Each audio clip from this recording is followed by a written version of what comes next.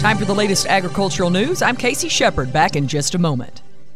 Hi, I'm Monica Collison, President and CEO of Union Mutual Insurance. Like you, I have lived my life in rural Oklahoma. In fact, my family has farmed and ranched in our great state for over 100 years. I know firsthand how important it is to protect your farm, ranch, or home with coverage you can count on every day. Union Mutual would be honored to protect your family with the finest insurance coverage you can buy. Call your local Union Mutual agent today or visit us on our website at unionmutualic.com. How do you decide which heifers to select or sell? Visual inspection alone leaves a lot to chance. Back your hunch with Inherit Select from Zoetis. It's a genetic test designed for commercial replacement heifers. You gain valuable predictions, including cow fertility, size and soundness, feed efficiency, growth, and carcass merit, as well as easy-to-use economic indexes. This improves your selection, breeding, and marketing decisions. Learn more at inheritprogress.com or contact your local Zoetis representative.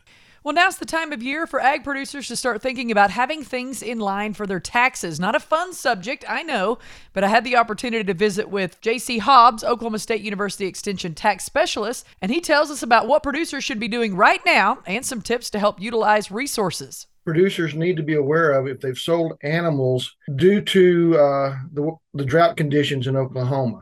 And these are animals in excess of what they would normally sell, so they can get some relief on their pasture, possibly make sure give our better animals in place, get them ready to breed, etc. So it's really just kind of an idea of what was there to give some relief from a tax perspective, because when you sell those animals, you do end up paying taxes and you're selling more than normal, so you're changing the tax situation in the current year.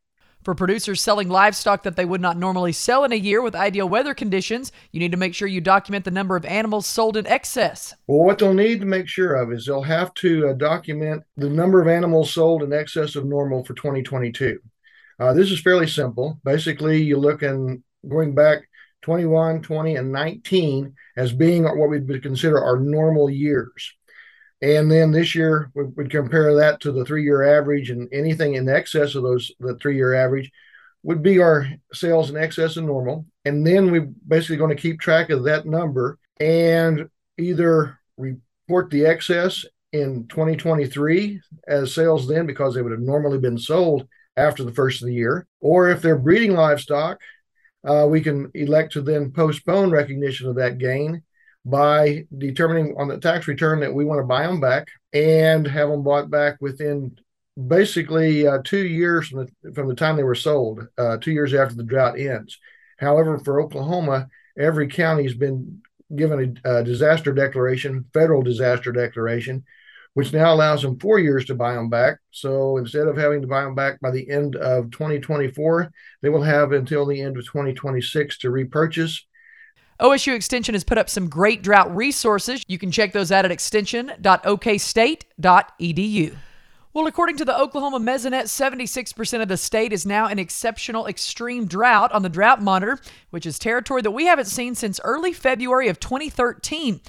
Through the next 7 days, there is some slight precipitation chances throughout the state. In Oklahoma, exceptional drought now at 17.78%, up slightly from last week. Extreme drought or worse is now at 75.7%, up from last week's 64.5%.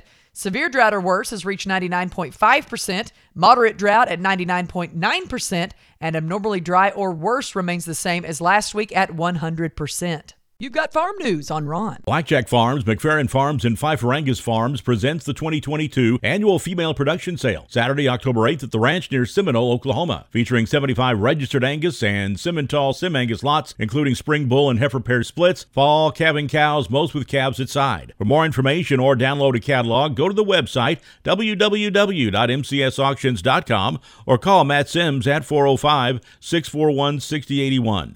405-641-6081. That's our latest farm and ranch news. I'm Casey Sheperd on the Radio Oklahoma Ag Network.